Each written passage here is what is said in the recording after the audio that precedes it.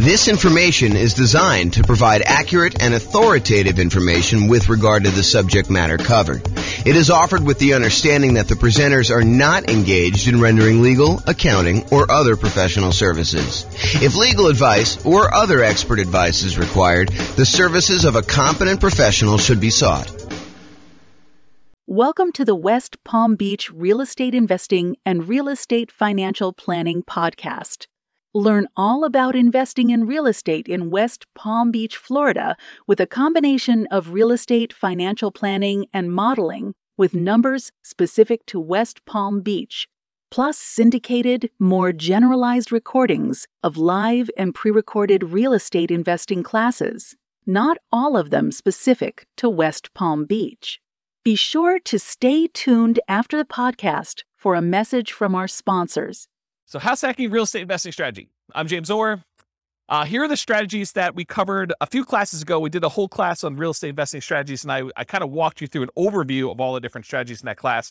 And then my intention was to give you a big picture in 1 2-hour class and then dive deep with both a qualitative deep dive and then also a quantitative deep dive of like how these function toward you achieving financial independence. So you'll see numbers tonight on house hacking and some of the other ones we just did so you can see the comparison. So here's the overview of the strategies. The primary strategies I intend to cover in the classes and the podcast and everything else are these three: the buy and hold, which includes short-term rentals and vacation rentals, the nomad strategies and all the variations like nomad by proxy, nomad with house hacking, which we'll talk a lot about tonight, nomad to short-term rental, vacation rentals, nomad with lease option exits, and the ultimate real estate agent retirement plan. So all the nomad ones are part of that group, and then house hacking. So the third one, this is the final in the triad or trilogy for the primary strategies that we're going to be focusing on. So those are the three. Then we've got the whole group of these secondary strategies, which there's probably a lot of podcasts or a lot of people that kind of teach this, but it is not the primary focus of what I intend to cover in the podcast and the classes. So I'll tend to focus more on the three primary: buy and hold, nomad, and house hacking, and the variations of those. But there's other strategies too, which I will teach classes on just to kind of be a completionist. But it is not my intention to constantly be deep diving into this, although who knows, I get distracted. Someone kind of shows me this shiny object and I tend to go down this path where an entire summer becomes the summer of creative financing or something. But at this point in time, I do not intend to have these be a major part of the podcast. So the secondary strategies are the whole creative financing family, owner financing subject to rent to own, lease option, lease purchase, the ultimate strategy, and then anything like quick turning or flipping properties, that kind of strategy, the BRRRR and BRRRR models, which one has an extra R, wholesaling, wholetailing, options and option auction, tax liens, tax deeds, and then partnerships and syndications, where there are three different roles for partners: the deal maker / syndicator, the guy who like puts together the partnership, brings in the money partner, brings in the loan partner, finds the deal, manages the whole thing. So that's the deal maker syndicator. Then there's the money partner, the person who brings in usually the money for the down payment and the reserves and holding costs and fixed up costs and all that other stuff. And there could be more than one, or one person can play more than one role as well. And then the loan partner, the person who actually signs for the loan or gets the financing for that. So those are typically the three roles of a partnership. And we'll go into some detail about those.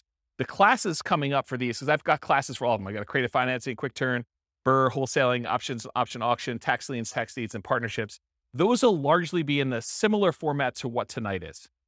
So we'll do that. And then the things I'm not covering, I'm not going to cover real estate investment trust. Just go talk to a stockbroker and buy a real estate investment trust. Not going to do a whole class on that. And if people are asking like, well, what about probate? What about short sales? What about foreclosures? What about pre-foreclosures?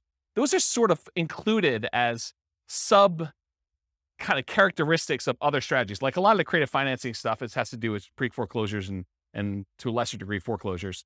And then a lot of the fix and flip ones are probably foreclosure type properties and stuff like that. So I'm not going to do separate classes on those, at least not right now as part of this series, but that's the thinking right now. Any questions on real estate investing strategies and what we're covering? I'm just like going off tonight. I'm just like in the zone, looking out the window and teaching. So if you guys have questions, let me know. All right, cool. All right, so house hacking. So let me just cover right up the top. There's no slide for this, but I think this comes up a lot when people hear me talk about nomad or they talk about house hacking. Nomad and house hacking are different. So nomad, if you remember, is sequentially buying owner-occupant properties. You buy a property as an owner-occupant, you move in, you live there for a year or more, but you have to live there usually for at least a year because that's the agreement you have with the lender. So you move in, you live there for a year. Then at the end of the year, you convert that property to a rental and you move into the next property, and you repeat that process until you acquire as many rentals as you want. There's technically no limit for the loan except for your ability to qualify. So it's not like you can get 10 and then you're done. If you're doing conventional financing as an owner occupant, you can do 11, 12, 13, 14, 15. Where if you're doing regular non-owner occupant, you usually get cut off at 10. So there usually is a hard limit. And that limit has changed over the years. It wasn't always 10.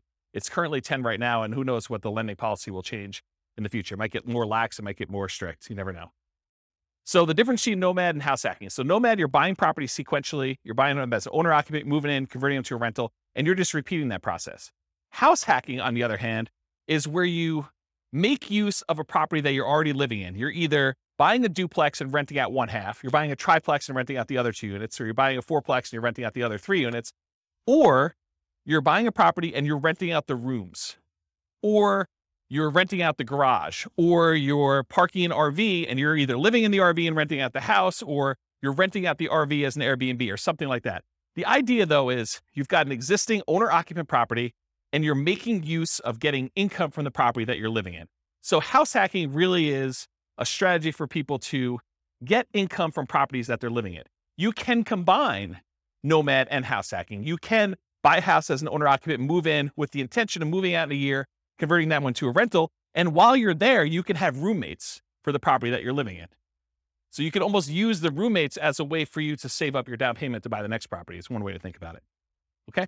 So house hacking is similar in many ways to nomad because you're doing owner occupant properties. And so all the financing and a lot of the risk profile is very similar. Most house hackers are trying to reduce, or in some really ideal cases, completely eliminate their housing expense. With Kevin, you said you're doing house hacking right now. Are you able to get to offset your housing costs completely?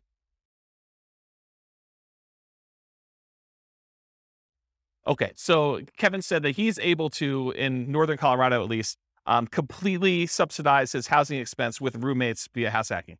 So he's combining house hacking and nomad at the same time, but you're doing the house hacking, you're able to basically live for free or very close to it. I think you said you were up 100 last year and you're down 100 this year. So your actual cost out of pocket now is $100 to live. Yeah, so that's amazing. So most house hackers are trying to reduce or completely eliminate their housing expense. Mathematically, though, if you really step back and you think about it, you just kind of think about like this whole thing is a big black box with numbers in and numbers out. House hacking looks almost identical to getting a side hustle, right? You could, instead of renting out a room for $700, you could just get a side hustle for $700. It looks the same. And then you don't have someone living in your house. But the nice thing about house hacking is if you've got extra space in your house and you're willing to put up with a lot of the inconveniences of having people there, there's some pluses, but I think a lot of people think that there's some inconveniences with it. But if you're willing to do that, you don't have to go get the side hustle and do the extra work. So you don't have to go out and put in hours in order to trade for that. And you can actually get some extra income from doing it. So when we do the modeling, though, in the Real Estate Financial Planner software, I model it like a side hustle. So all I basically say is during the period that you're house hacking, you tell me I got 1 roommate, 2 roommates, 3 roommates, whatever it is. And I take the roommate rate and I say you've got an extra income source. So it's an extra job in there that brings in whatever it is, $650 a month or $1,300 a month. And so mathematically, it just appears as though you have extra income on the owner occupant property. You've got all your normal expenses on the property you have, but then you're getting a rebate on that from the extra income source. Does that make sense? Okay. Let's see. So usually house hackers, by trying to reduce or completely eliminate their housing expense, it allows them to, one of two things. Number one, it allows them to afford a more expensive asset than they might otherwise can or want to support. So it could be, they buy a duplex, which is more expensive than they normally want to buy as a house. But because they're house hacking one of the units, they can afford to do that. And the big benefit of doing it that way is instead of buying whatever the price of houses are in your market, $400,000 single family home, maybe you go buy a $700,000 duplex where you're going to rent out one half of it and your rent from the other unit helps to support it so that for you, it looks like you're buying less than a $700,000 property because maybe you couldn't qualify without that rent coming in from that one half. Or you go buy a fourplex, which is almost 4 times as much. So then you have this larger asset base that's being paid down with debt and it's appreciating if your market's going up. And so you're getting the benefit of owning a larger asset when you do it that way. So that's one of the reasons why someone might do it. Or they can get the rent coming in from their property. Like let's say you're renting out a couple bedrooms, you could take that extra income and instead of buying a larger house than you can afford, Now you can take that extra income and you can use it to invest in something else. You could use it to save up for a down payment on the next property you're going to buy, or you could use it to buy stocks or bonds or commodities or Dogecoin or whatever you want to do in order to take that extra money and invest in something. All right, did I cover everything I had on there? Oh, I do need to say this. So just because house hacking does allow you to buy these larger assets like a fourplex or something, you still need to qualify for the loan. So you can't just go out there and say, oh, I'm going to go buy a $5 million house and try to rent out the rooms. You need to qualify for the $5 million house to do that. And the benefit of doing like a duplex, triplex, or fourplex is that most of those are going to come where they're rented, or at least they've got the likelihood that you're going to get rent on them. And those rents could be used to help you qualify for the property when you're doing your acquisition. It is much harder to qualify with the roommate thing. Although if you have roommates that you are in your current property, your lender will oftentimes allow you, if you're going to take those roommates with you, to continue to use those as part of your qualification process. So be aware that that is also a possibility too. Okay. Any questions on this? We good? All right, cool. Exceptions. So tonight I'm going to go over a whole bunch of things on your handouts. You guys got this real estate investing strategy profile thing. So you'll be using this to kind of characterize the house hacking strategy. And you may be saying, James, you described this thing as whatever it is, but really, can't you do this? And the answer is yes. There's lots of exceptions to what I'm going to say. I tried to use the most general case, but there are lots of ways you could say, but can't you sort of do it this way? Yes, you probably could. It may be unusual, and so I'll try to stick to what's most common, but there are exceptions to a lot of these things. So beware, just because you don't think there's a chance that X can happen doesn't mean it won't happen. My intention with tonight's class is that this is a starting point to give you a lot of background information about how the strategy works and how I think about it, but really do your own research to verify everything I said. You should not rely on me. Okay? Any questions on this? Sweet. All right, so house hacking variations. Let's just kind of start going down what we're going to be covering tonight. So there's traditional house hacking. When you have traditional house hacking, you typically go buy a house, single family home as an example, and you're usually going to put 0% down if you're going to get a VA loan. And VA loans allow you to buy single family homes, duplexes, triplexes, or fourplexes. They require that you be a veteran. So you have to have served in the military and have veteran benefits, VA benefits. And you could use that up to a certain limit. You're not limited to just one. You're limited to the actual the benefit you have from the VA. So you could possibly use your VA benefit for more than one house if you happen to be in an area and to find a property that's inexpensive enough. Or if you sell your VA property, then you could reuse your benefits, although it's a little bit more expensive to use them on a second time. So VA is usually a specific loan program that you have to be a veteran to get. It's a nothing down loan program. Instead of having PMI, private mortgage insurance, which private mortgage insurance is an insurance that the lender requires you get when they make you a loan where you put less than 20% down, it protects them in case you default. So they basically said, hey, listen, if I'm going to let you put 5% down on a property, then I want to make sure that you pay a third party insurance in case you default as the buyer on the property. I want to be protected. Okay. So in those cases, PMI protects the lender. With VA though, there is no actual PMI with VA. Instead, they charge an upfront funding fee. And you could choose to pay your PMI as one lump sum upfront fee, but VA is a special case where the Veterans Administration actually charges you an upfront funding fee, which is part of their insurance that they use in order to make good on any loans that go bad when the VA guarantees it with the banks, the local banks that are doing it. So if you're going to go buy property, you could do 0% down for VA, and that's one of the two loans that you can do for multifamily. So if you're not a veteran, you're going to have to do this other one if you want to buy a duplex, triplex, or fourplex. But basically 0% down is the VA loan, or you could do a 3% down conventional loan. And these loans are all on your sheet here. What does the top of the sheet say? Loan type mortgage insurance comparison. So there's a little spreadsheet here that shows you all the different loan types if you got that handout, and it shows you all the different ones. So you can follow along on that one if you want to take any notes. So 3% down is another conventional loan program. It requires PMI for doing that. And there's two different options that I have on there, although there's a third lump sum upfront fee. You can either pay it monthly, the PMI, or you can choose to have the lender pay it for you on your behalf, and you are voluntarily taking at a higher interest rate instead. So think of it this way. You guys know that if you wanted to go get a loan, you could tell the lender, hey, listen, what are the rates today? And they tell you 5.5%.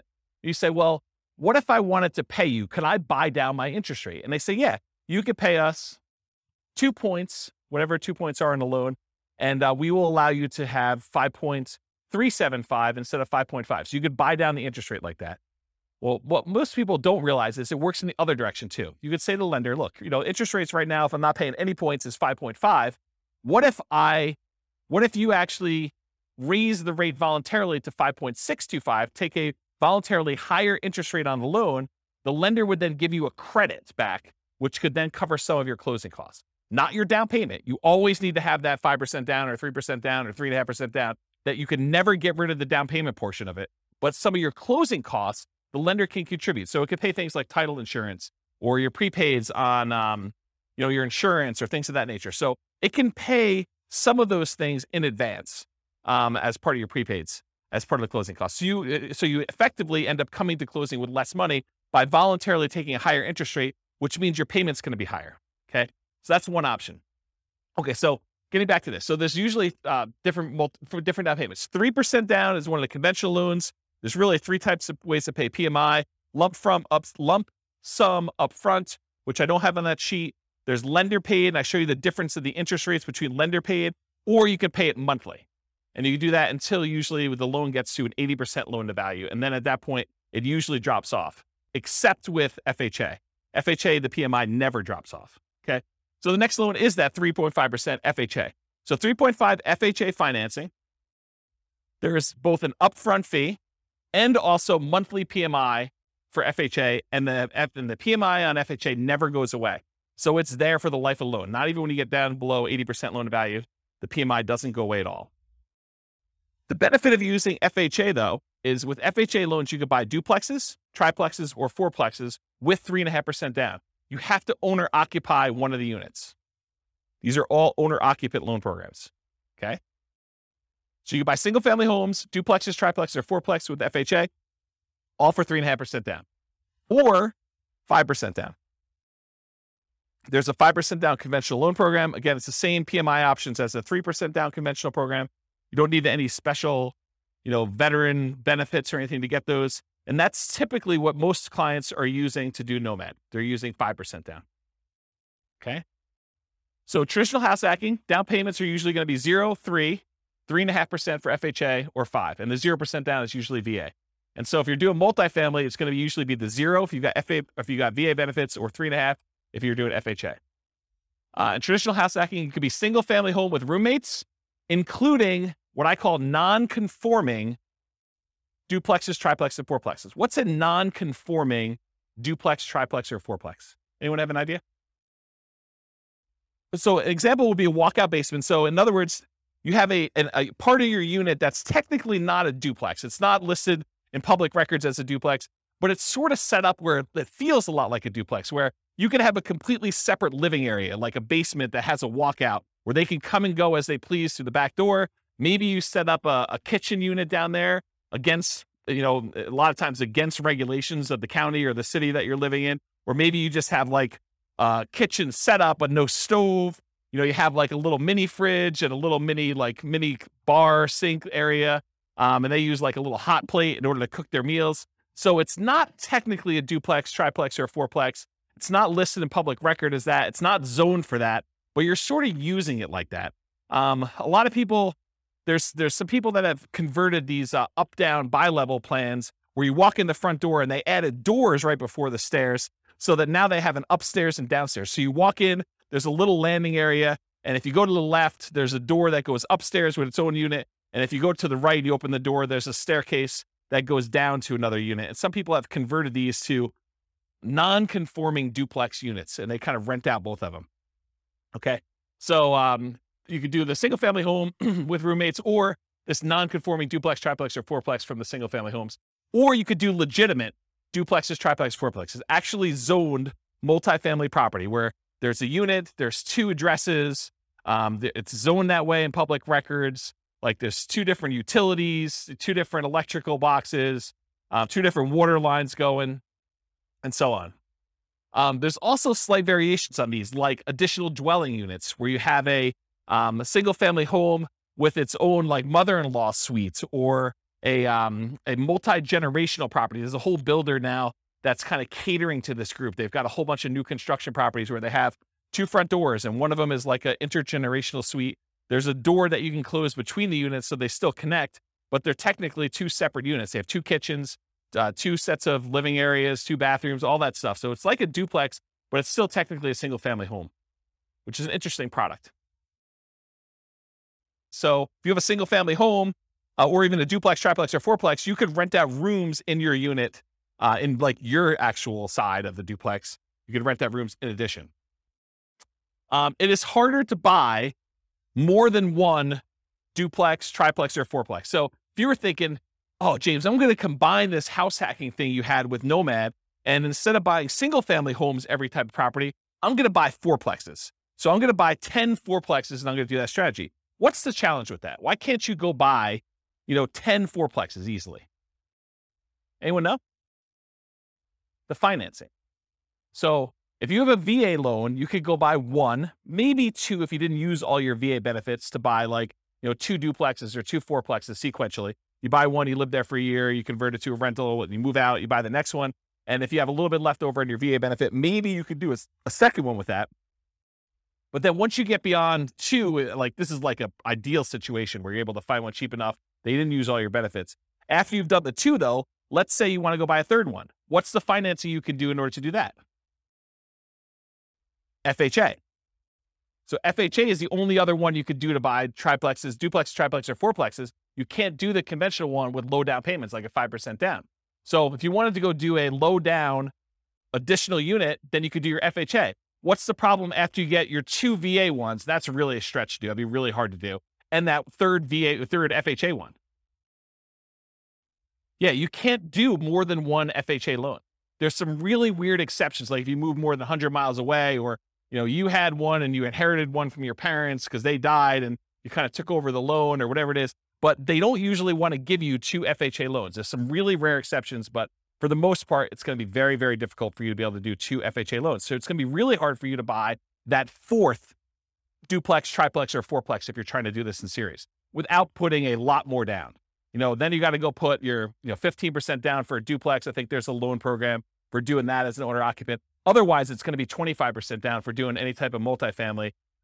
Even if you're moving in, well, maybe there is a 20% down owner occupant. I don't know the answer to that. I'd have to check with a lender to find out. But I think for most of those, they're going to probably be 25% down for the multifamilies after that. So there's really no way to do these really low sequential down payments for acquiring these large numbers of multifamilies. Primarily, you're going to be doing 1, maybe 2 if you're lucky. If you happen to be a VA, a veteran, and you can get a VA loan for 1, or maybe you met your spouse in the military, you get 1, your spouse gets the next one. Maybe you're able to squeeze out a third one because one of you didn't use all your benefits. And then you go to the FHA for her, you do the FHA for him. Maybe you can get to that. But you're talking about like the stars having to align and it being like perfect. The chance of you doing it is really, really, really hard. So a lot of times we'll just say, we're going to stick to single family homes. So you could do as many of those as you want. You buy 5% down every year for as long as you want to go. Okay. So that's why we typically don't do these multiple multifamily properties in a row. All right. So that brings us to our next variation of house hacking, Nomad with house hacking.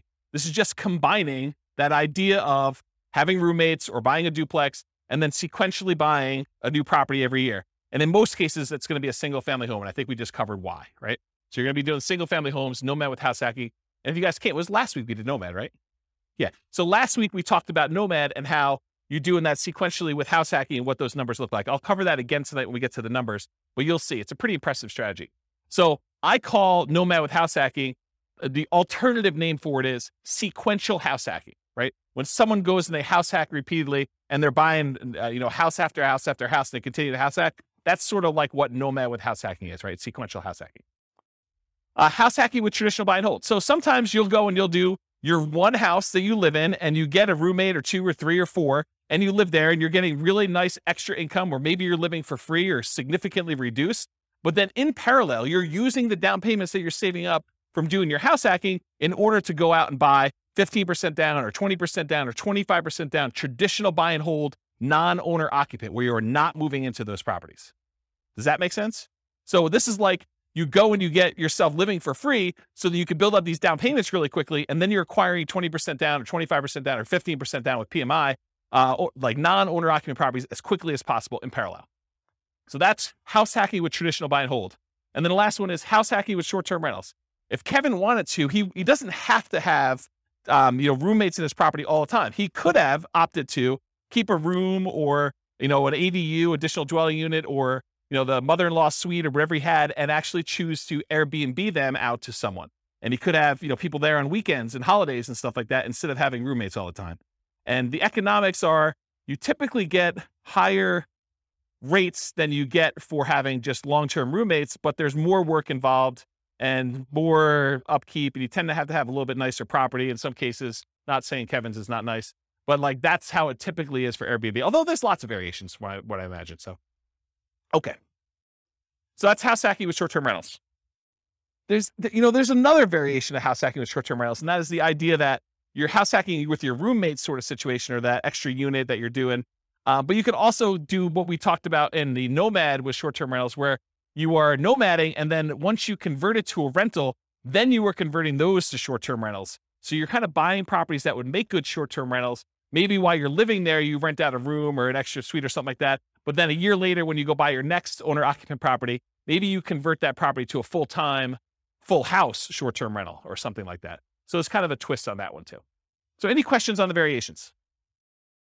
You guys are quiet tonight. Either that or I'm just on fire. Okay. So is house hacking more of an investor strategy or more of a real estate entrepreneur strategy? Remember, if you're primarily investing if you put money out with the expectation of getting a return on your money, versus real estate entrepreneurship is you are putting in your time and energy into trying to generate an income or business returns on the activities that you're doing. Not that you don't have any money in the deal as an entrepreneur, but really the idea is like, are you spending a lot of time trying to generate money? Like you're in a job as a real estate entrepreneur, or are you putting out money and you want it to just largely be passive? And I think house hacking is largely passive. I mean, I'm sure if you do more of the short-term rentals, that's more entrepreneur-ish, but really you're putting out money, your down payment, 0%, 3%, 3.5%, 5% down, and you're expecting to get a return on having roommates there. Yes, you got to go put leases on there. Yes, you got to advertise, put your tenants in there. You got to manage them, all that stuff. But it's largely passive. It's not like an everyday type of activity. Okay. Money required. So I went into a lot of detail on this, so this slide will go pretty quick. But typically, you usually have to come up with 0% down for the VA loan, 3% down for that conventional, 3.5% down for the FHA, or 5% down for the conventional, and any deferred down payment that you need.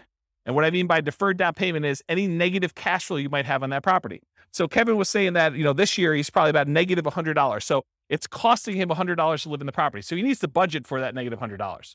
He needs to budget for the $100 it's costing him to live, which for most people is not as bad as having a budget for the full, $2,000 or $2,500 a month or whatever you're paying for on your regular mortgage if you weren't house hacking.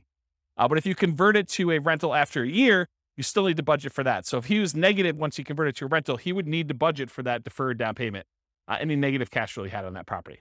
And really, the way to think about this deferred down payment is, if Kevin went and he put 20% down on this property, would it be negative? Probably not. But he bought it as an owner occupant, probably put 5% down is my guess. And now he's trying to support, 3 roommates or however many he has in this property so that he's not negative on the property.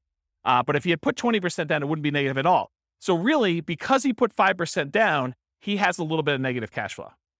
And so you can think about it as he didn't put 20% down, which is probably, $80,000 or so. My guess is probably $400,000 property. Instead, he put $20,000 down. So instead of putting $60,000 down, he has negative $100 a month. Would you rather have negative $100 a month in cash flow or put $60,000 more down when you buy the property? Because that's really the choice he made, right? Because if you put the $60,000 down, it wouldn't be negative. So it's really a deferred down payment. He's paying that $100 a month over time until rents go up enough where he no longer has negative cash flow, which is going to be a lot less than $100 a month until it gets to $60,000. He's going to come out ahead on that deal. Make sense? Okay. And then additionally to that, you need reserves. Even when you're house hacking, you should have reserves set aside.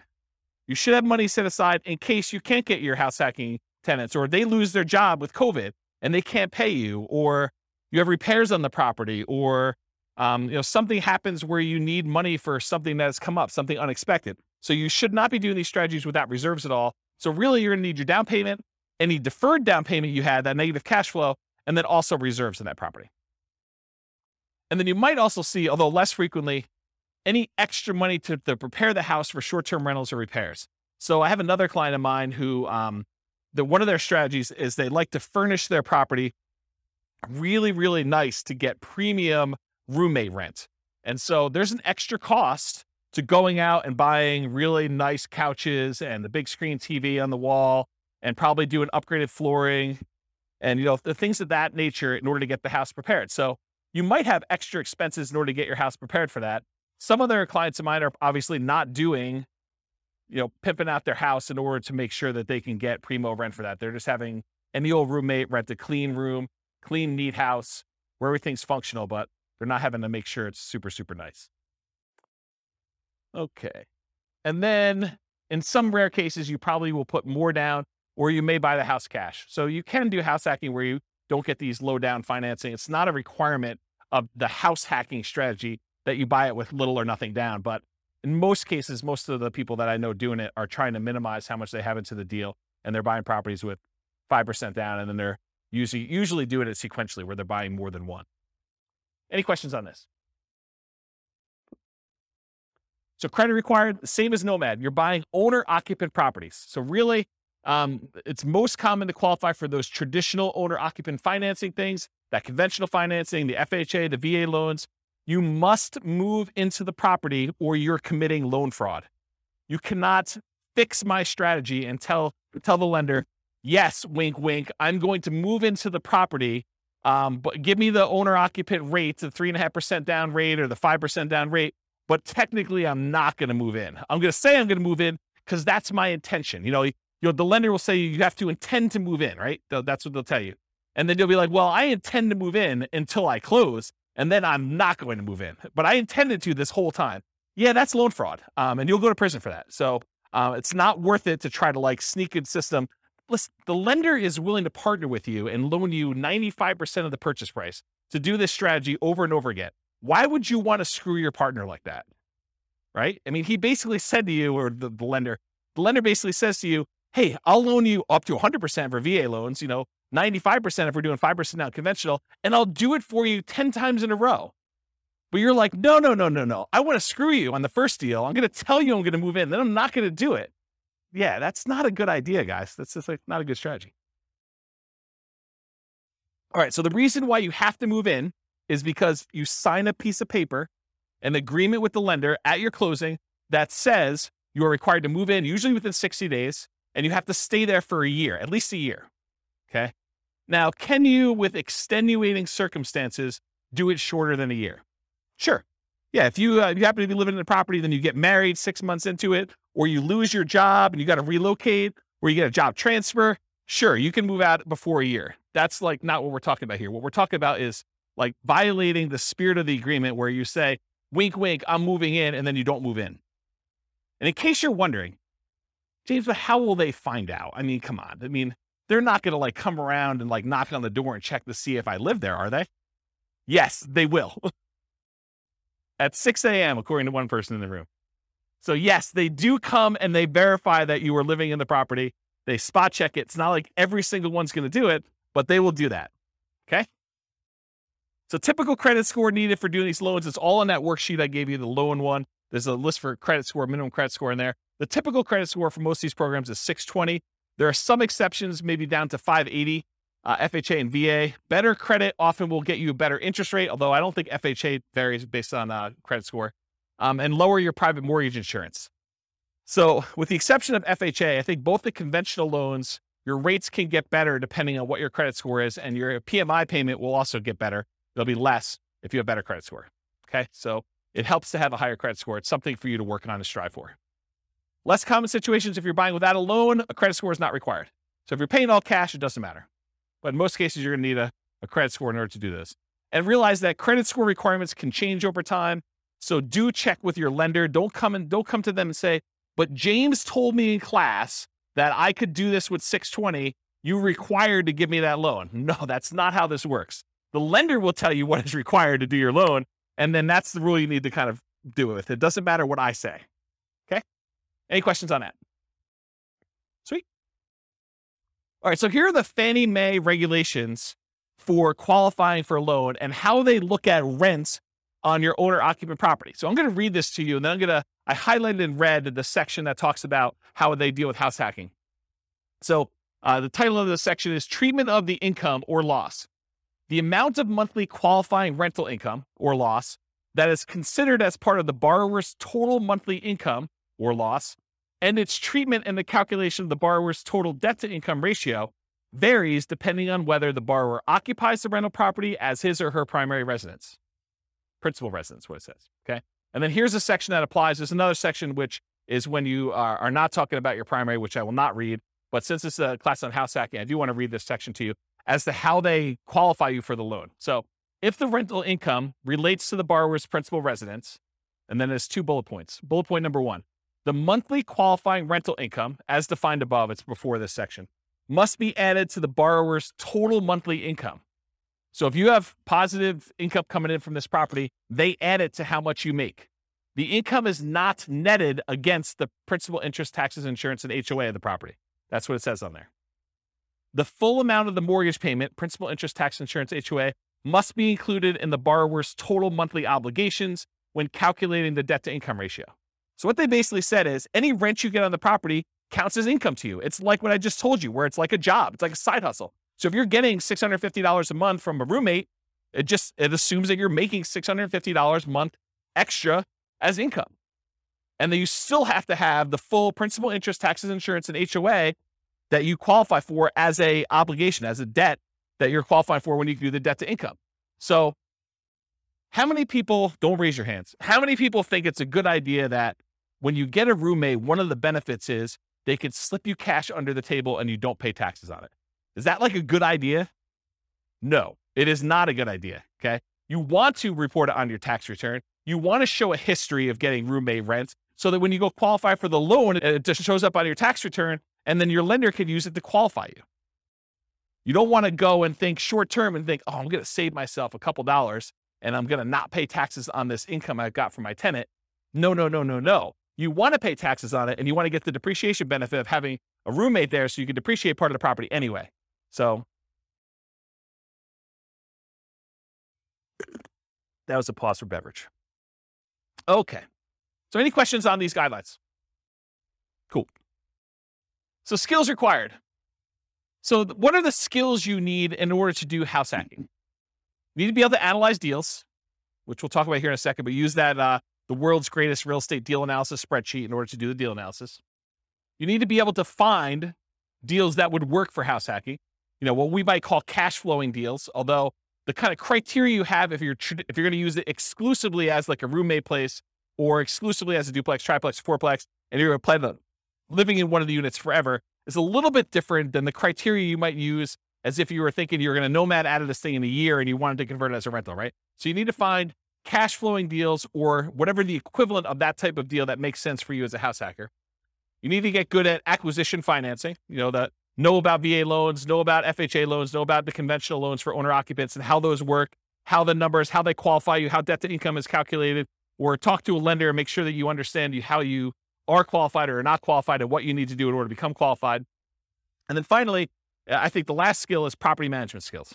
So you need to know either one of two things. You either need to know how to manage a property manager if you're going to have someone else do it, which is probably going to be for like your duplexes, triplexes, and fourplexes. It's probably not going to be for roommates. I don't know of any property managers that are focusing in on roommates. It might be a niche though. It might be an opportunity for the right property manager to be like a roommate finding property manager, which would be interesting. I don't know. Yeah. There's probably some liability there. Yeah, I don't know. I'll think about that, but there might be a niche for that. I don't know. So either you got to be good at doing managing your property manager, which is usually going to be the duplex, triplex, or fourplex situation where you're renting out the other units where you're not living with people, or you're managing the property yourself. You're managing the duplex, triplex yourself, and you're not hiring a property manager, or you've got roommates and you're kind of doing it that way. Or if you're doing short-term rentals, you got to get good at that type of property management. So really it's kind of like the skills of property management, depending on which way you go to do that. Any questions on skills required? Does that make sense, everybody? Sweet. Stability. So I've been discussing this last few weeks, and I probably should still go look up this guy's name. It's like the third week in a row I don't know his name. It's kind of embarrassing. So it's the guy that writes the Farnham Street blog. If anyone knows his name, let me know. I could go look it up. I get the newsletter every week. So basically, he sent out this has got to be a few months ago now. He sent out an email talking about this concept of things being actively stable or passively stable. Actively stable, if you don't take action, it's going to kill you. You're going to lose money. Something bad is going to happen. Versus passively stable, in that, if you don't do anything with it, then it'll be fine. It'll kind of like, it'll self-balance, it'll self-neutralize, where nothing bad is going to happen to you. So real estate inherently is actively stable. So it's a strategy where if you don't take action, things will happen to you. If you don't pay your property taxes, you'll lose the property. Someone will put a tax lien on your property. If you don't do it for enough time, then they'll execute on the tax lien and they will foreclose on the property and you'll lose ownership of the property. So in that case, it's always active. But there's kind of like variations within active in my mind. If you got an interest-only loan, knowing that at some point you're going to have a balloon on that loan and you're going to pay off the balance of it, that is more active than getting a 30-year amortizing loan that will just kind of automatically pay itself off after 30 years. So if you think about, doing fix and flips, where if you don't actually go out there, do the work, fix up the property, either sell it or rent it out or something like that, that is an active strategy where if you don't do something about it, it'll hurt you. Versus more of a buy and hold property with a 30-year fixed loan, you get a property manager in place, and it sort of just hums along. Maybe you have to manage your property manager a little bit, but it's much more passive than like a fix and flip, as an example of that. So house hacking is actively stable. And I think short-term rentals are a little bit more active because there's more activity involved. So in general, this is a pretty active strategy. Did you look up his name? Yeah, I'll have to think about it. I should just look it up. Maybe send me an email. All right, scalability. So how scalable is house hacking? And I used to have an extra slide here where I talked about, real estate in general gets you to just really big picture. Real estate in general gets you to $1 million net worth, $10 million net worth pretty easily.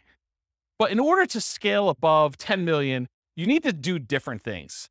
You need to be thinking differently. You need to be buying different types of investments. And even beyond that, it's much, much harder to do real estate to a, much larger scale than, 10 million as an example. And 10 million is relatively arbitrary. It's not like an exact number. So how scalable is house hacking? Is it something that's going to get you to 10 million? And the answer is probably not, right?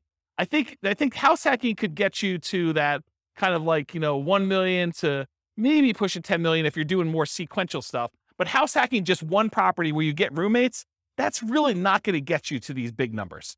So it's not super scalable in that way, unless you're starting to kind of combine it with some type of sequential buying, like a nomad strategy where you're buying one every year and you're trying to do that. And then maybe you're converting those, you're kind of selling them off after a period of time and converting that into larger multifamily properties. And you're really leveraging up as you go. That's more of a scalable strategy. So house hacking is often limited to one per new property per year.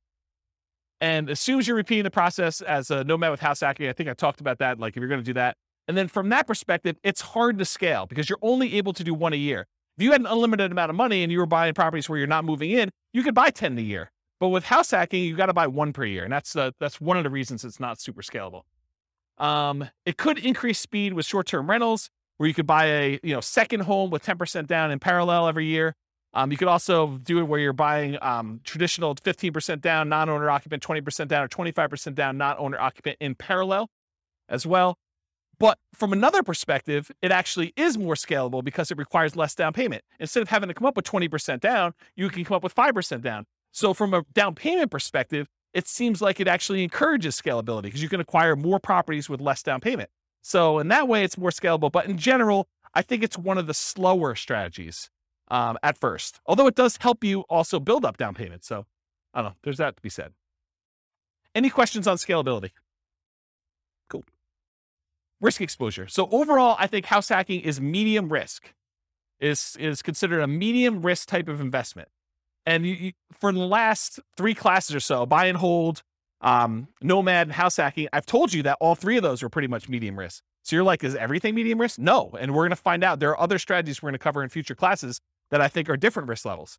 But for the last three, they all kind of have very similar characteristics because they all include these risks. Although house hacking and Nomad probably have an additional risk, which is this first one, amplified returns. When you put a little amount down, the returns you get are amplified. If you have $100 a month cash flow and you only put $0 down, that seems like an infinite return, although it's really, really hard to get an actual infinite return without reserves and other stuff like that. So, but the idea is that you have amplified returns. So a positive $100 seems like an infinitely positive return. But if you have negative $50, that is also negatively infinite. So it's amplified in those directions depending on what you do. Whereas if you put 20% down or 25% down and you have a slight increase or slight decrease in rent, or you have a repair, because you have so much more invested, those returns get muted. They get softened a lot more. And so they're not as radical in either direction. So they can go both ways for these amplified returns from the small down payments. In addition, another risk is the increased likelihood of negative cash flow or deferred down payments with these small down payments you're making. So by putting 0% down or 5% down, you have a much greater probability of having some negative cash flow on a property or deferred down payment. If you had put 20% down or 25% down, the chance of you having negative cash flow would be much, much lower. Okay.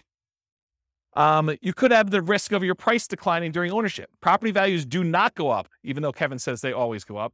Rents can go down during your ownership. Property values can go up, property values can go down, rents can go up, rents can go down. If this is the first time you're hearing about that, don't be surprised. I think a lot of folks, especially the last decade or so, rents have gone nothing but up. Rents can go down. So can prices. Your credit is at risk. If something bad happens to you and you're no longer able to make that mortgage payment or manage that property, there's a chance that you could have a foreclosure, and that could mean an impact to your credit report. And so your credit is at risk by doing that. And then you have all the typical tenant and property management risks, slip and fall, being accused of violating fair housing laws, all those types of things. You have all those risks when you do house hacking as well. You could argue that there's slightly more risk with short-term rentals, vacation rentals, but I think that is offset by the higher income you get from vacation rentals. So I wouldn't consider that a significant extra risk. Although you do have a slightly different additional risk that you with short-term rentals than you do with, year-long leases type things. And that is that there are a lot of municipalities, cities, counties, HOAs that are coming in and cracking down on short-term rentals. And they're saying, hey, we are not allowing short-term rentals anymore. So I think there is an additional risk that you could see your short-term rental go from something that you were able to operate to something you are no longer able to operate because your HOA or your city or your county came in with additional, more restrictive rules and limited your ability to do that. Does that make sense? Okay. Also, insurance companies. I've heard some insurance companies are not allowing short-term rentals. You need to go get a specialized insurance company to do this. Okay, so profit speed. How quickly do you make money? And what size or magnitude of money do you make at one interval? So with house hacking, you typically can start seeing a profit immediately. That's one of the differences between house hacking and nomad. Is nomad, you buy a house, you live there for a year, and unless you're house hacking while you're nomading, you're not getting income on that property for a year. You got to support that property until you go and convert it to a rental. That's potentially problematic if you need income right away. With house hacking, you move in, you can get roommates right away. Of the people that had roommates in this thing, how many have moved in like that day had roommates? Yeah, so like 3 people in the room already had roommates when they moved into their property. So you could be earning money like that instant. In fact, you probably got down payments, security deposits and everything in advance. So you probably got those up front. So with house hacking, you typically start seeing profit right away. Rents and security deposits are typically paid in advance. Short-term rentals while you're still living in the property may increase your cash flow. It's not common with roommates, but using a property manager can slightly delay your time to receiving cash flow. There's usually a delay between when they collect it and when they pay out to you. So I've talked about this in other classes. I'll give you the really short version rundown of this, but this is the return on investment quadrants.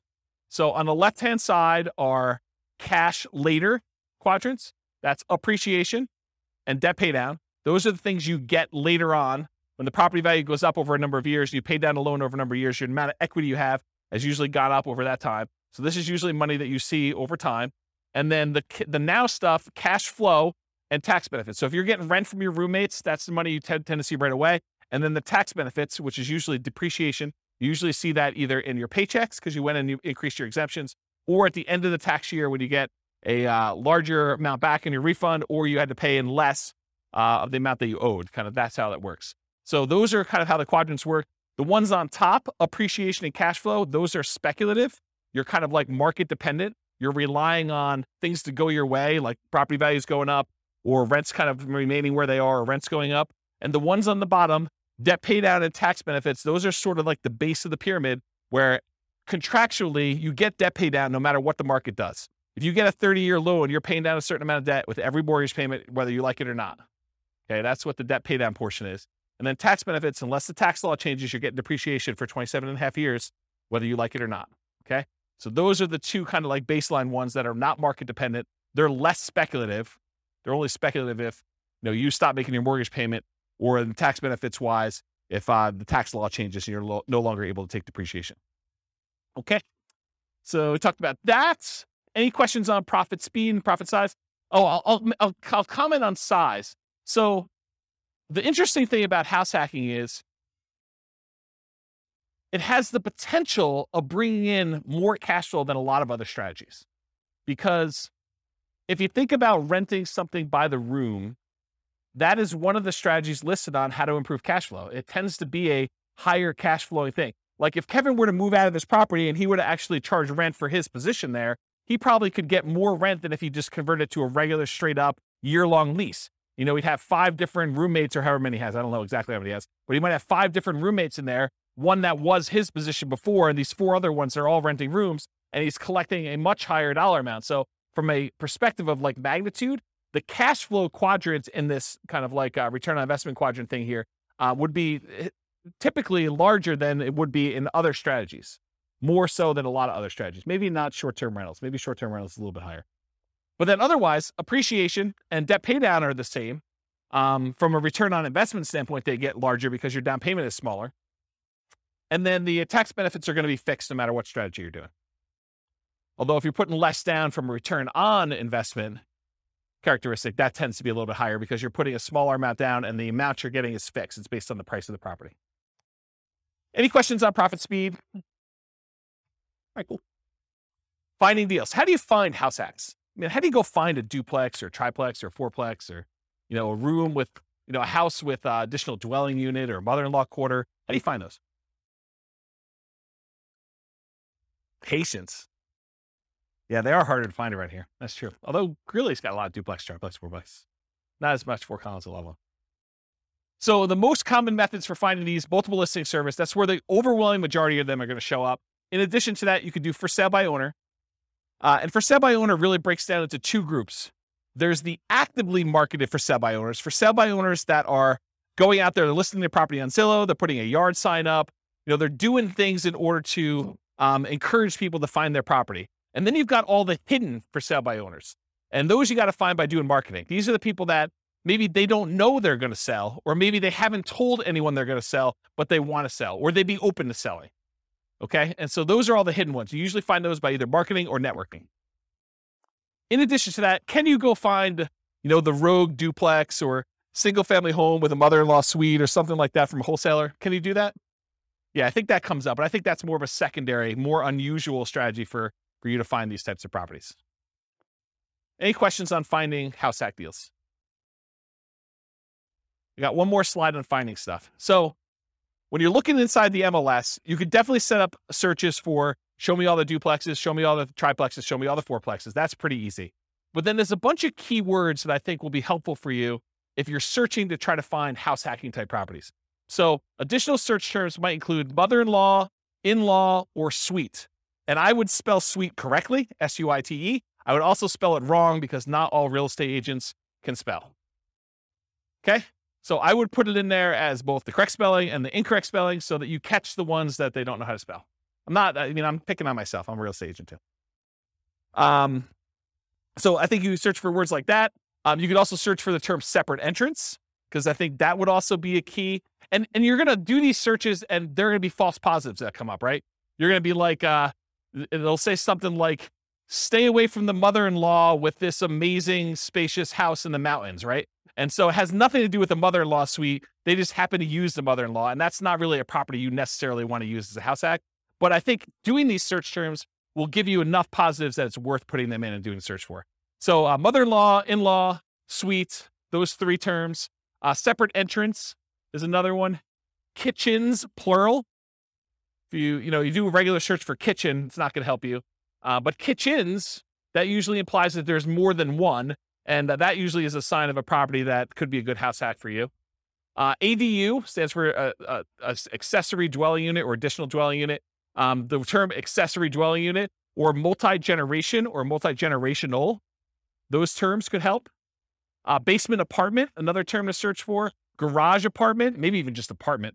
Cottage, compound, pool house, boat house, maybe wet bar.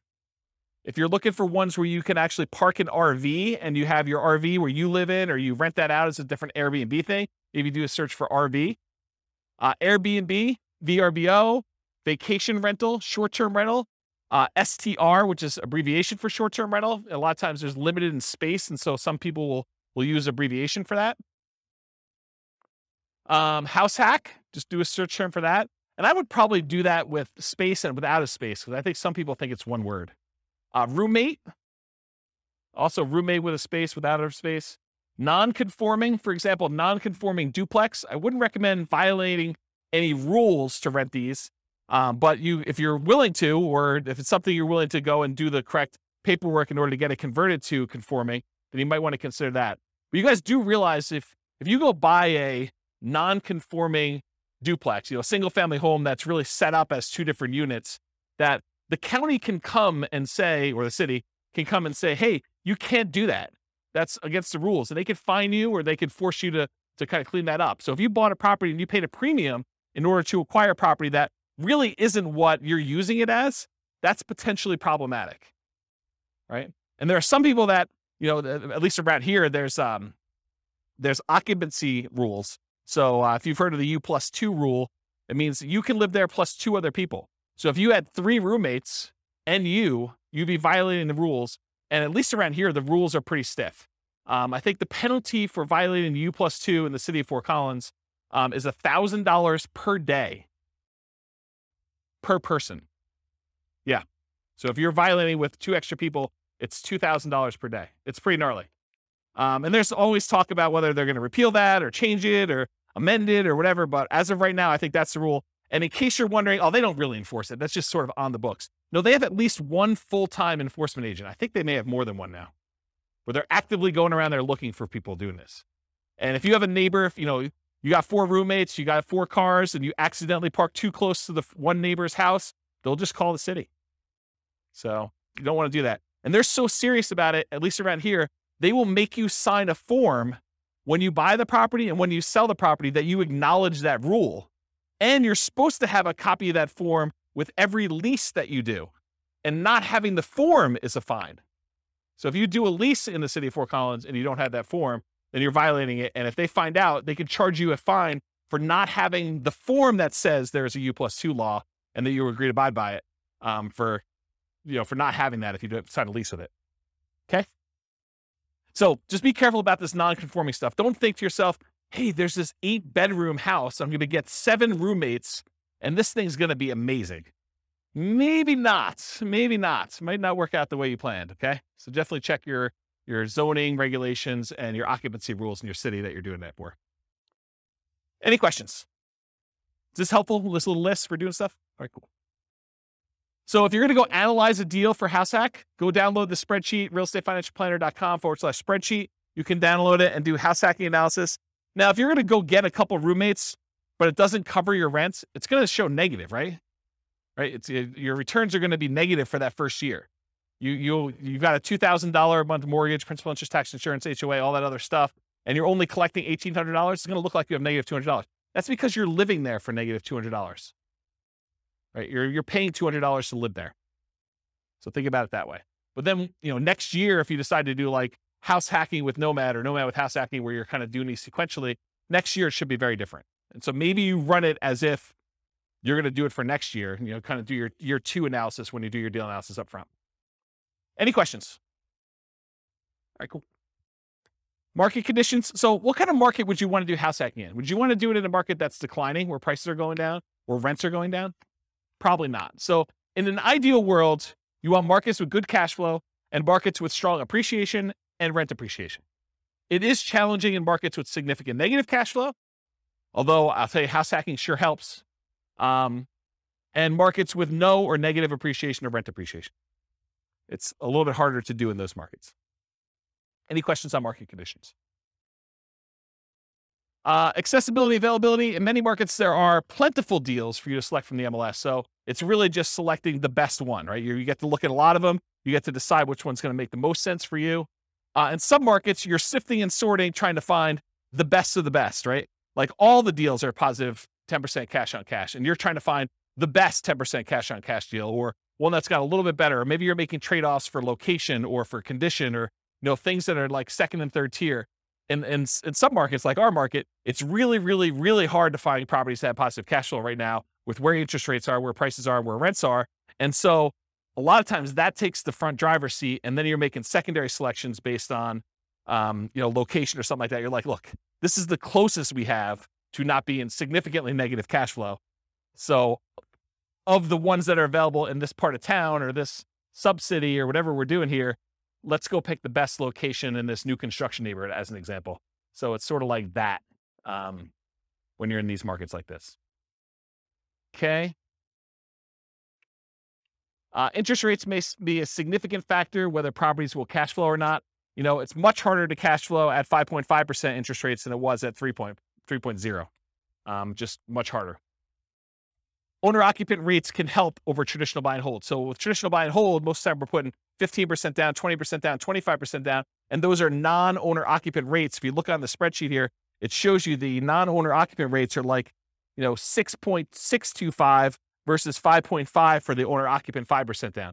So pretty significant increase in rates when you do owner-occupant versus non-owner-occupant, at least right now. And that typically holds true over time, but rates vary every day. They can go all over the place. And then finally, verify that you can use the property with the number of roommates you expect and or as a short-term vacation rental before you buy. You don't want to go buy a property only to find out that you can only have one roommate or two roommates when you were expecting to get 4. That would be problematic for you. Okay? Any questions? Cool. Can you use your retirement account to do house hacking? Can you go get a self-directed 401k or self-directed IRA account and use the down payments, use your self-directed 401k or self-directed IRA in order to do down payments to buy like house hacking properties? Nope, it's self-dealing. So you're not able to do that.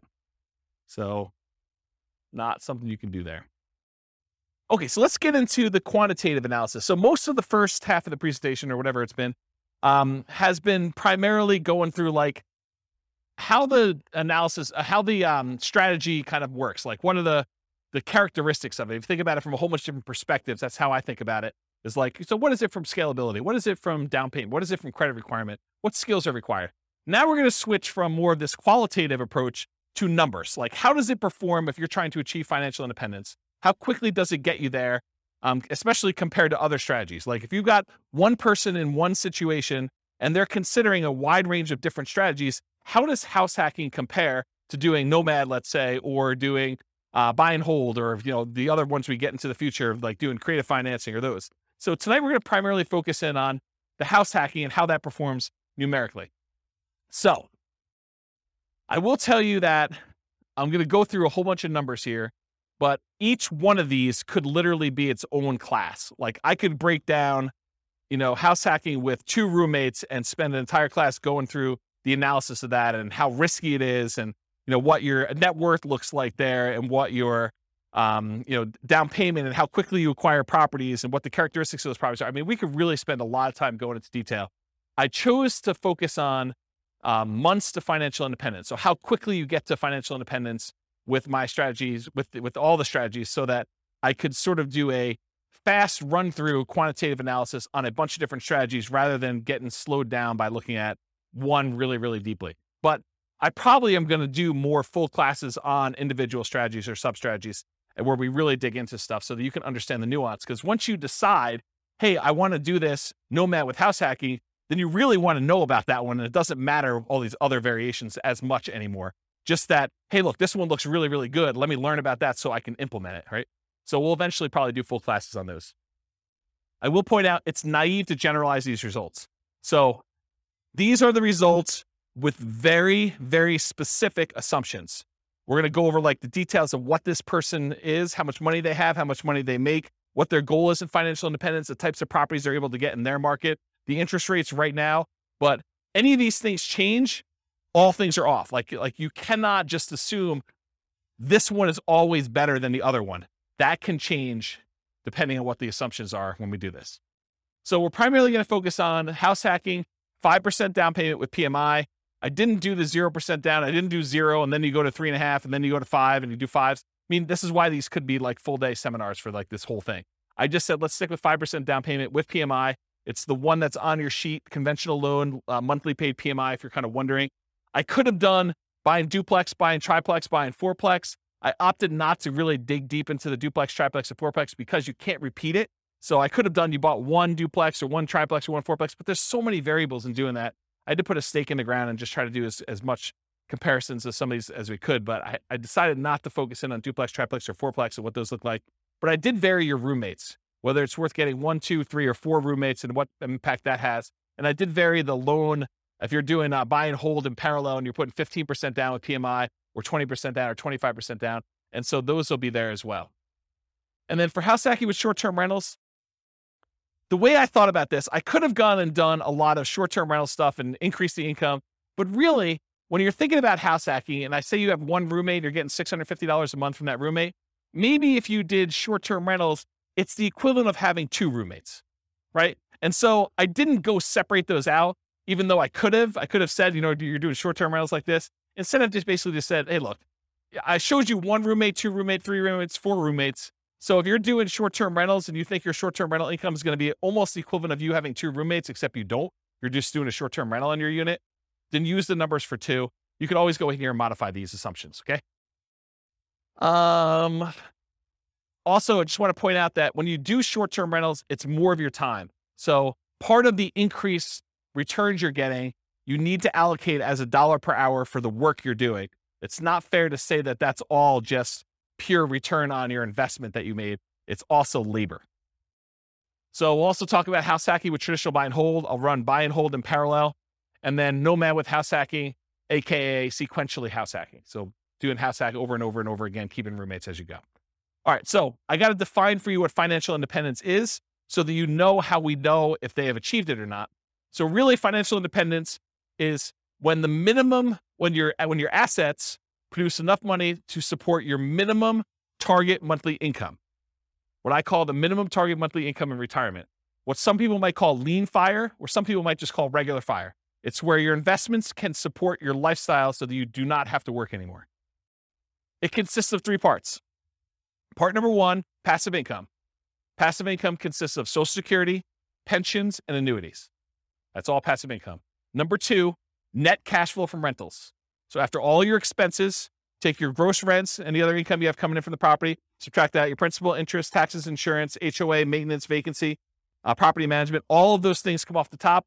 Your net after all expenses is part of that, whether you qualify for financial independence or not, net cash flow. And then finally, any other assets you have, not equity in properties, you've already counted that as part of your cash flow. You cannot count equity twice.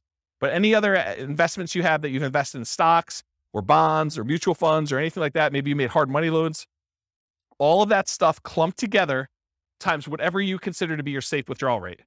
So the safe withdrawal rate is the percentage of money that you could take out each year from your investments that are invested in these things, stocks, bonds, mutual funds, things like that, that you can safely withdraw that you're not likely to run out of money.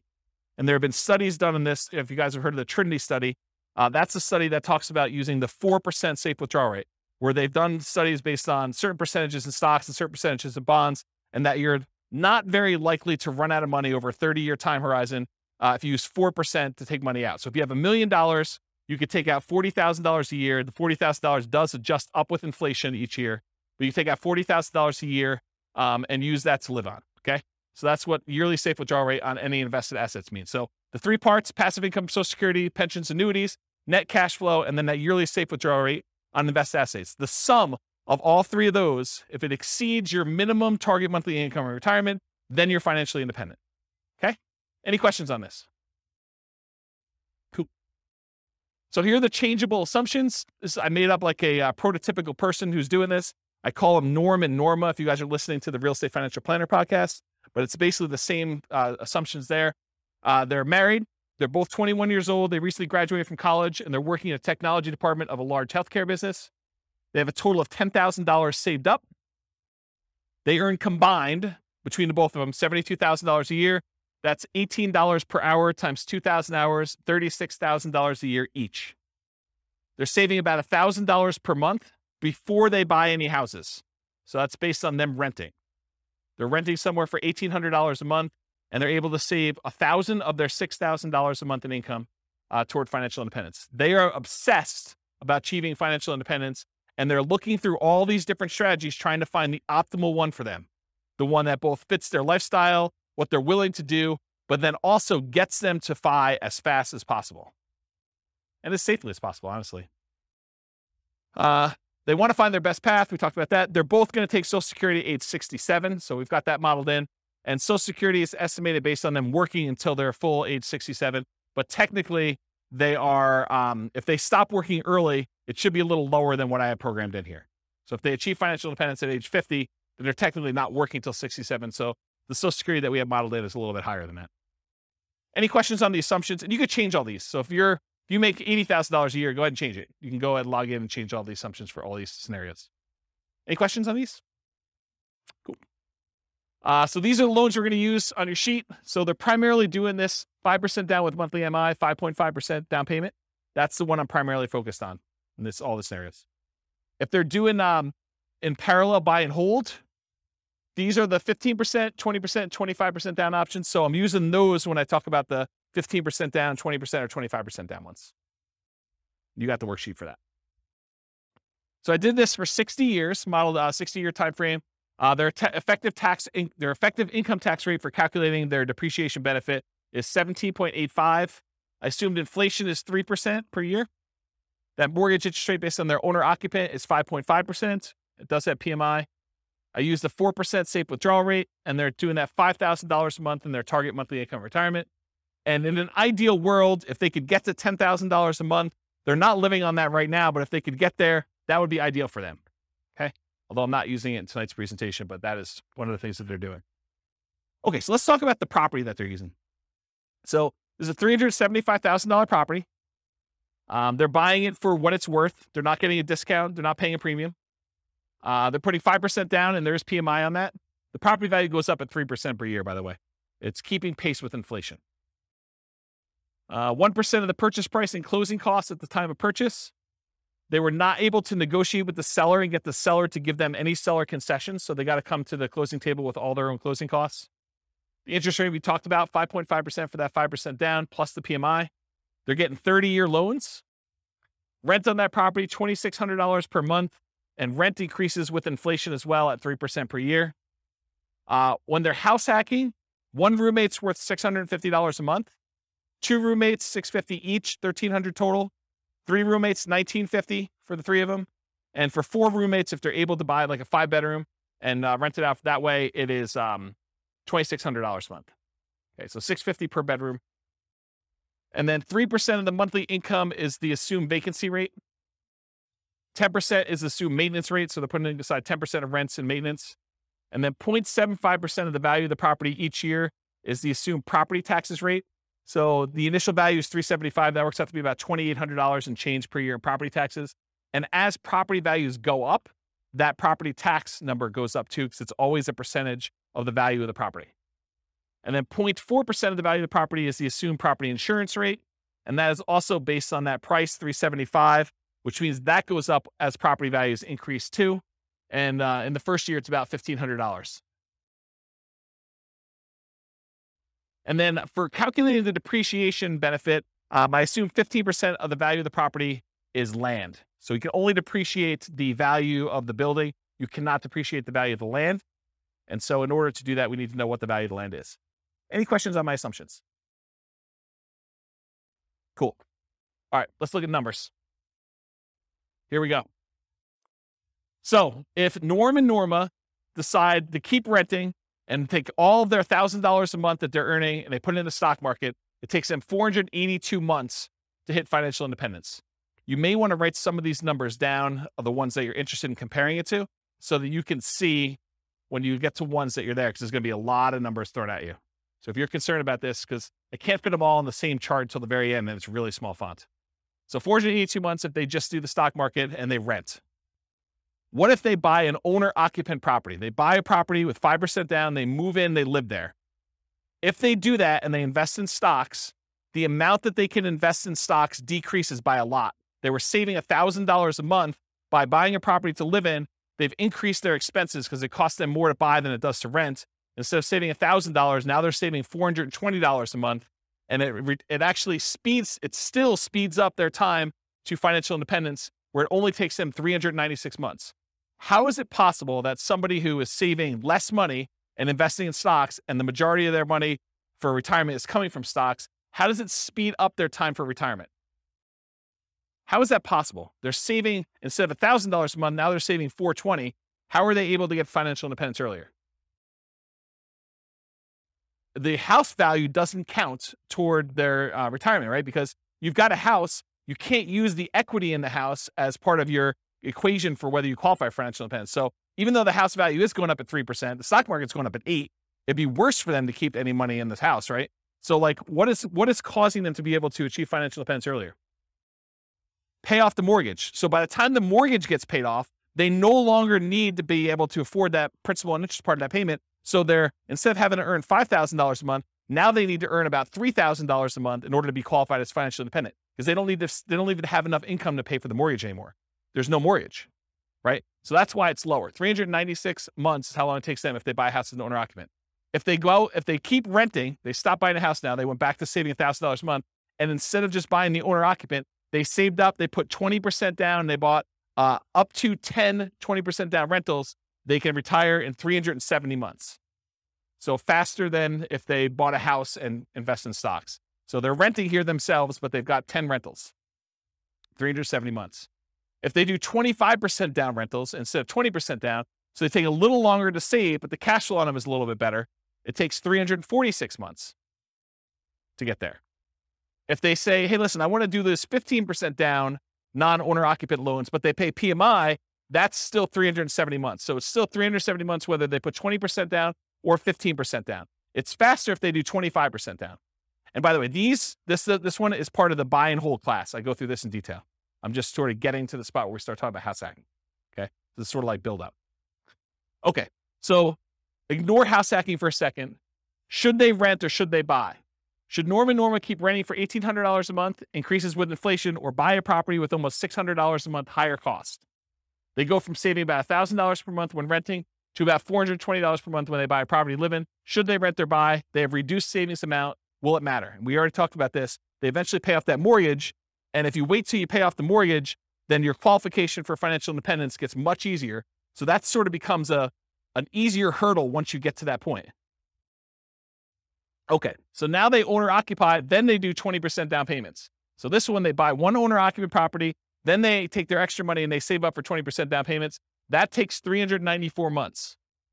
Just the tiniest bit faster than if they buy the owner occupant and they do all stocks. Doesn't really make that big of a difference.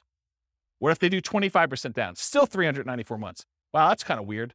25% and 20% is still the same. Whoa, it's even the same for 15% down. All of these are 394. Why is that happening? Because 394 is when they pay off their mortgage. And so they just kind of like, whoop, they all qualify based on that then. Okay, so we talked about why these are similar, because they pay off their mortgage.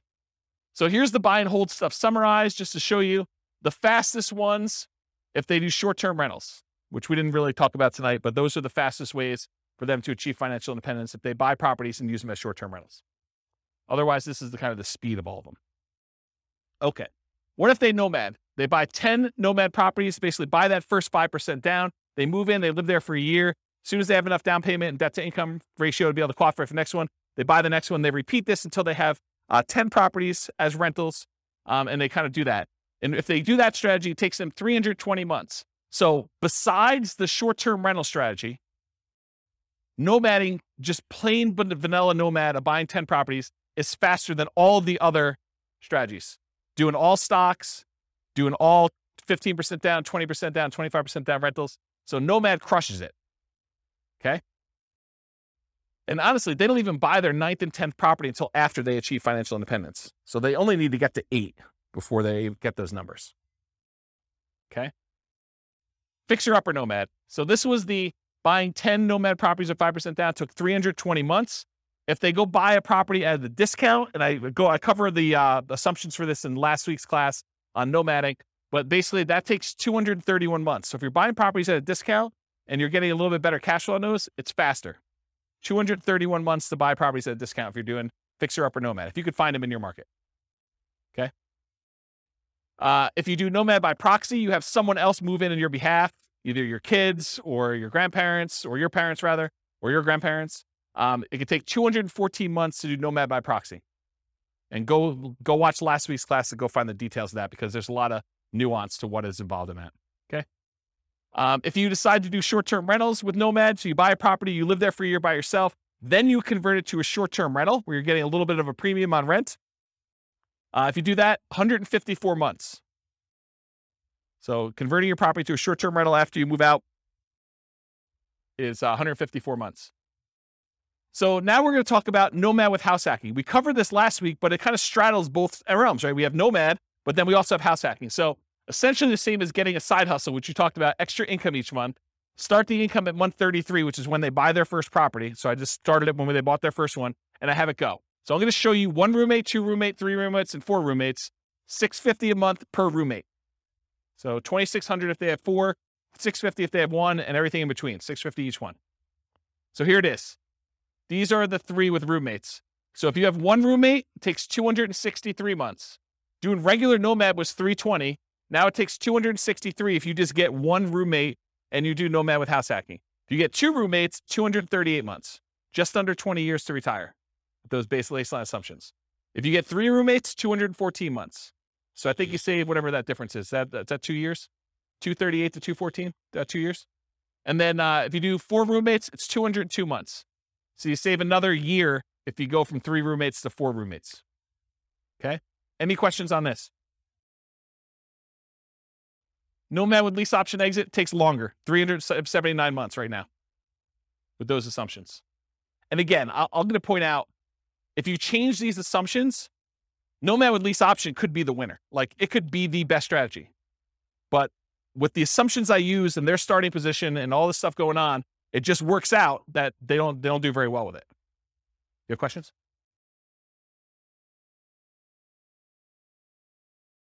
No. As soon as they retire, they stop with roommates.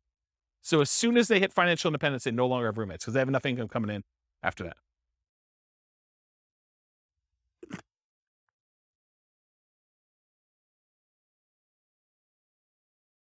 Okay. So the ultimate real estate agent retirement plan, if you have a real estate license and when you buy a property, you put 5% down, you immediately get 3% back. So you get 60% of your down payment back when you buy properties. That takes 310 months. Okay. All right. So 1 house hack with roommates. So now I said, instead of doing nomad with house hacking, where you're sequentially buying a property every year, I'm saying, look, forget this buying a house every year. You buy 1 property.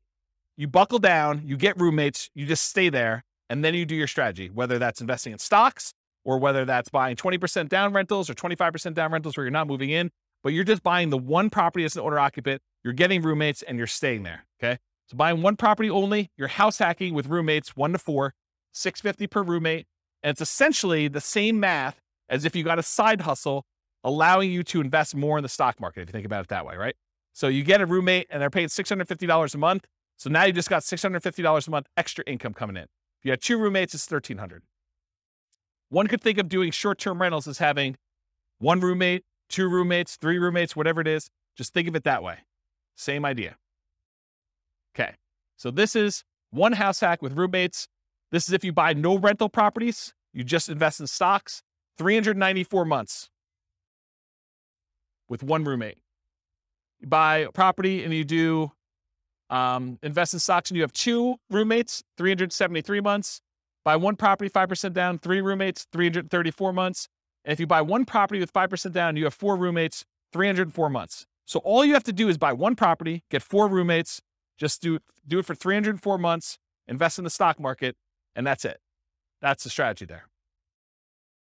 Okay, what if you do house hacking and then you buy rentals? So we're still doing that 1 owner-occupant property. We're still getting 1, 2, 3, or 4 roommates. We're going to vary those. But then you're going to buy up to 10 non-owner occupant rentals. So you're not doing any more nomading. You're not moving anymore. You're just buying 15% down, 20% down, 25% down rentals when you do this. You're going to vary your down payments between 15% down with PMI, 20 or 25. And we're also going to compare this to not doing rentals, just investing in stocks, just so you can see the number. Here they are. So you buy 1 property with 5% down, you have 1 roommate, and you invest in stocks, 394 months. You buy 1 property with 5% down, with 1 roommate, and you buy 10, 15% down rentals, 357 months. You buy 1 property, 5% down, and you have 1 roommate, and you buy 10, 20% down rentals, 357 months. It's the same as whether you do 15% down or 20% down. Doesn't make that big of a difference in this case. Buy 1 property with 5% down, you do 1 house hack with 1 roommate, and you have 10, 25% down rentals. That's faster, 336 months. It was better for you to put 25% down in this particular situation with these assumptions than it was to do 20% or 15%. It's faster. Counterintuitive.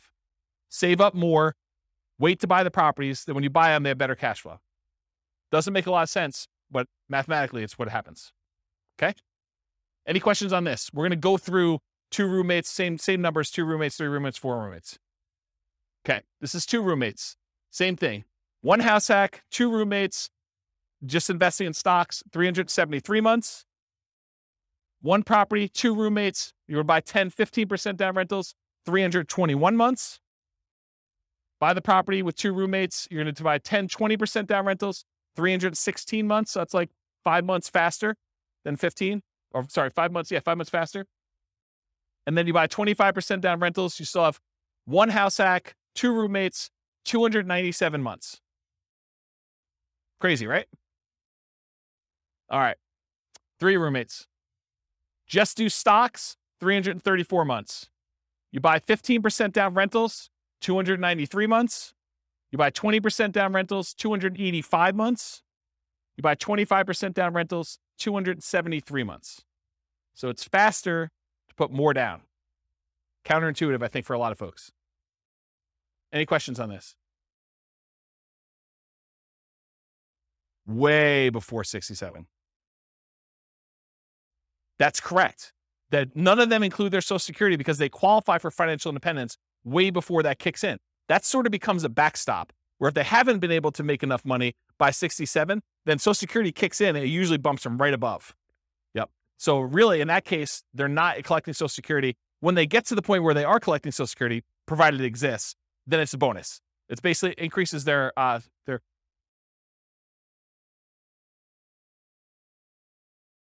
till 67. What do you mean?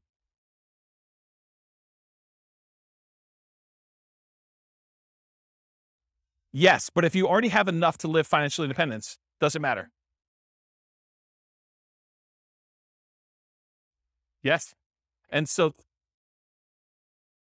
that's correct. That's what I said before. That's why I said I assumed it was going that you're working to 6-7, but really, if they stop working early, it's going to be lower than that. But by then, it doesn't matter because they've already achieved financial independence earlier. They have enough income coming in from their investments between, rental property cash flow or the stock market, that safe withdrawal rate, that it doesn't matter because they've got whatever it is, $5,000 adjusted for inflation coming in.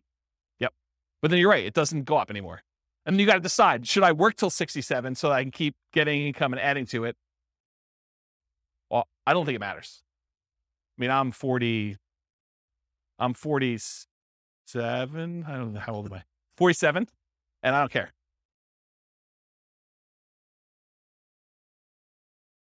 Well, so this is why there could be a full day class in this. If we go look at their actual retirement income, when you have rental properties and you just pass over that line, if you haven't paid off your properties, your standard of living tends to increase over time where it doesn't matter. Rents kind of creep up a little bit. Your expenses creep up, but it's only taxes, insurance, and maintenance. It's really not that principal and interest part of the payment. And so that stays fixed. So your cash flow tends to improve. Once you get over that threshold, when you have rental properties, it tends to keep kind of creeping up. And then magical things happen every time you pay off a property. It's a big bump, right? Because you no longer have principal and interest payment at all. So every payment that pays, every property that pays off, if you're buying them a year apart or whatever it is, when you're buying 20% down or 15% down, it's nice little chunks up every time you do that. And it's more than keeping up with inflation, because if your rents are keeping up with inflation at 3%, but rent is the whole amount, and only your expenses like your tax and insurance are increasing, the other part of it's staying fixed, the amount of your cash flow is increasing faster than that. Does that make sense?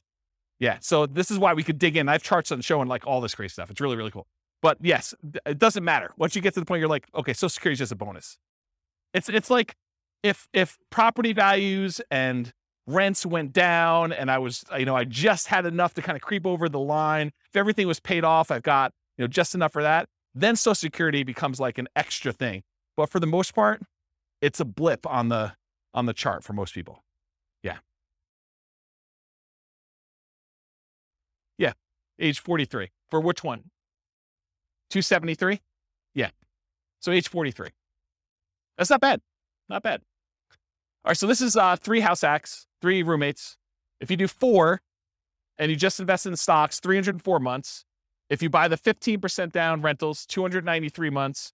If you buy the 20% down rentals, it's 285 months. And if you buy the 25% down, it's 273 months. Okay. Now what I did is I combined all just the house hacking ones, and I tried to group them so that you could just see visually how big they are. The numbers are all there, but it's going to be hard for you to read back there. But you could see this is the one where they are just investing in the stock market. This is the one where they're doing one roommate with 15% down, 20% and 25. And then this is 2 roommates, 3 roommates, and 4 roommates. The difference between 3 roommates and 4 roommates is not significant at all. It's actually the same. So it didn't matter.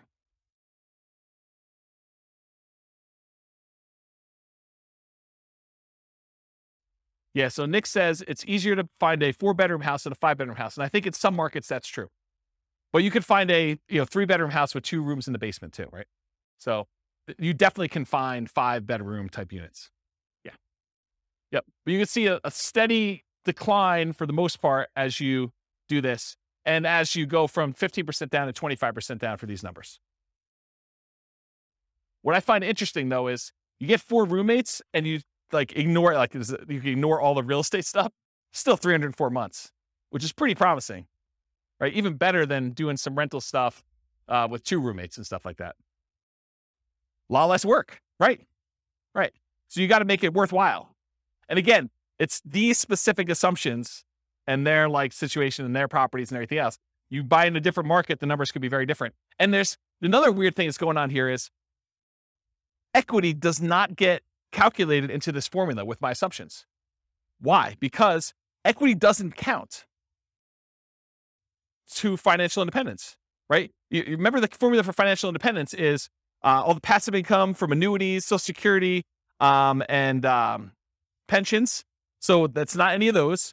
Cash flow from properties, it's not really there, although it's kind of a weird function of that when you pay off a property. But then on the bottom part of it is that 4% safe withdrawal rate on any assets you have invested in the stock market, mutual funds, and everything else. It doesn't include equity because you don't do 4% safe withdrawal rate on equity.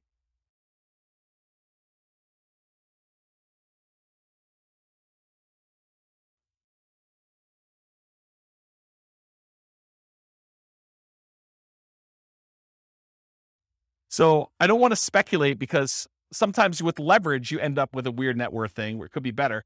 But in general, yeah, you end up with higher money invested in stocks in order to generate that same dollar amount. Yeah. Crazy, right? Okay.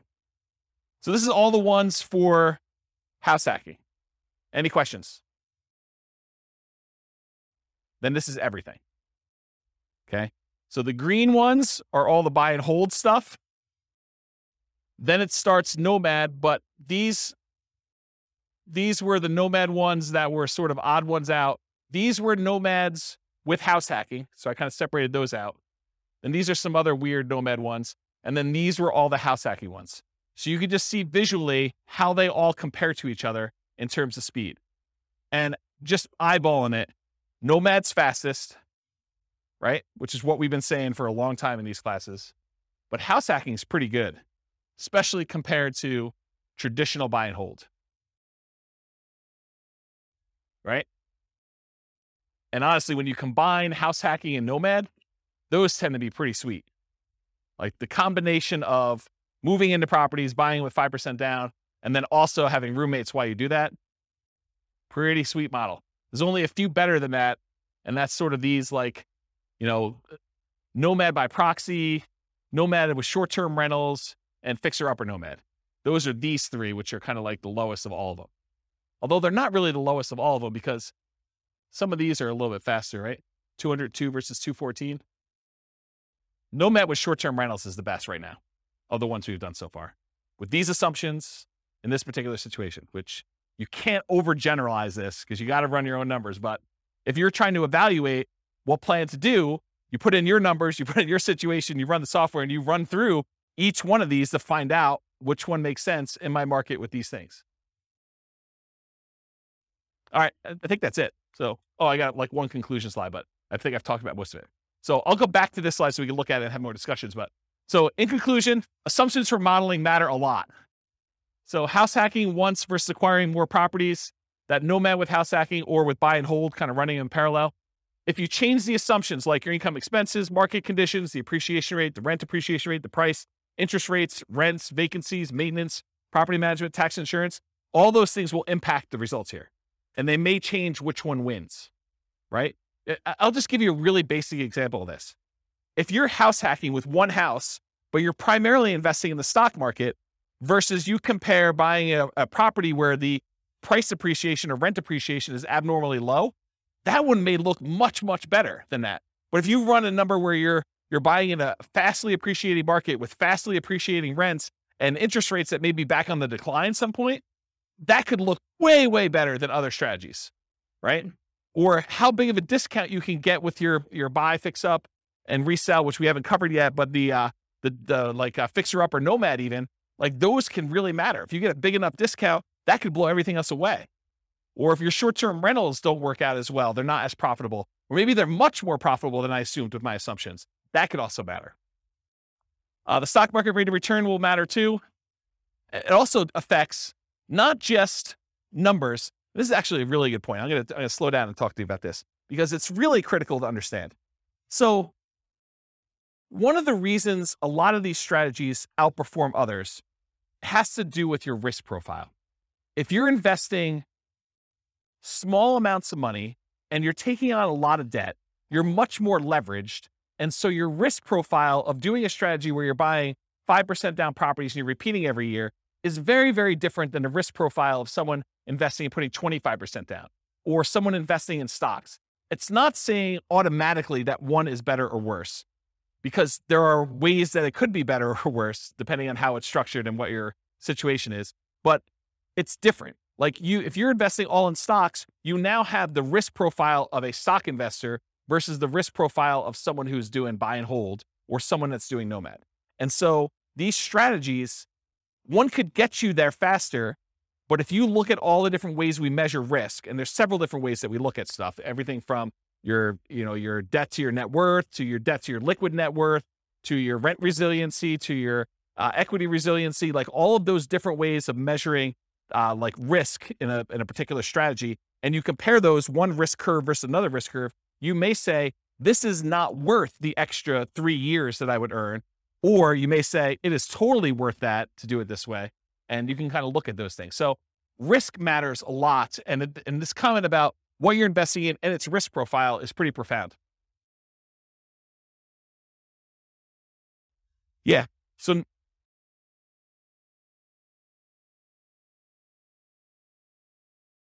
yeah.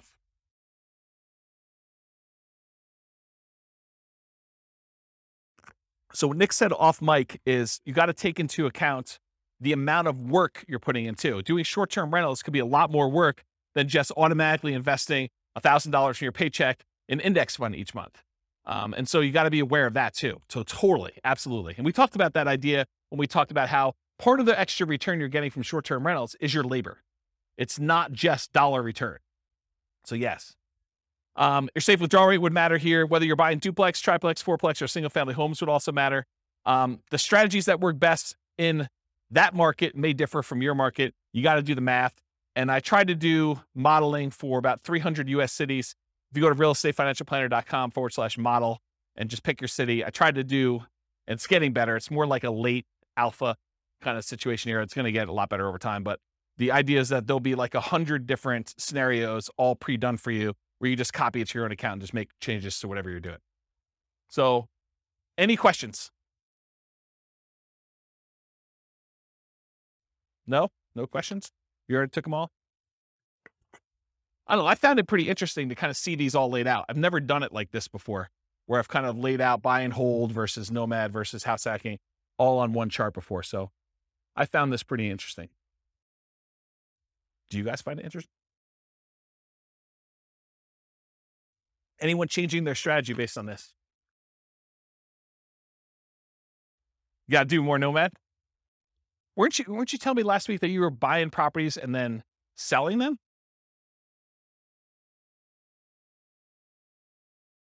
Yeah. Buy, fix up, then resell. Like get roommates? Yeah. Yeah.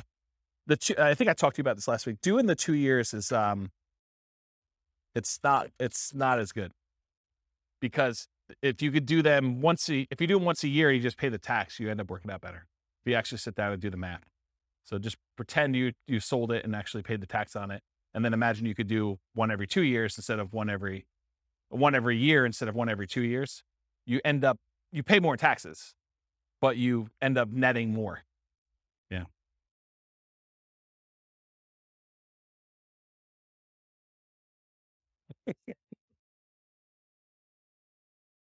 Yep.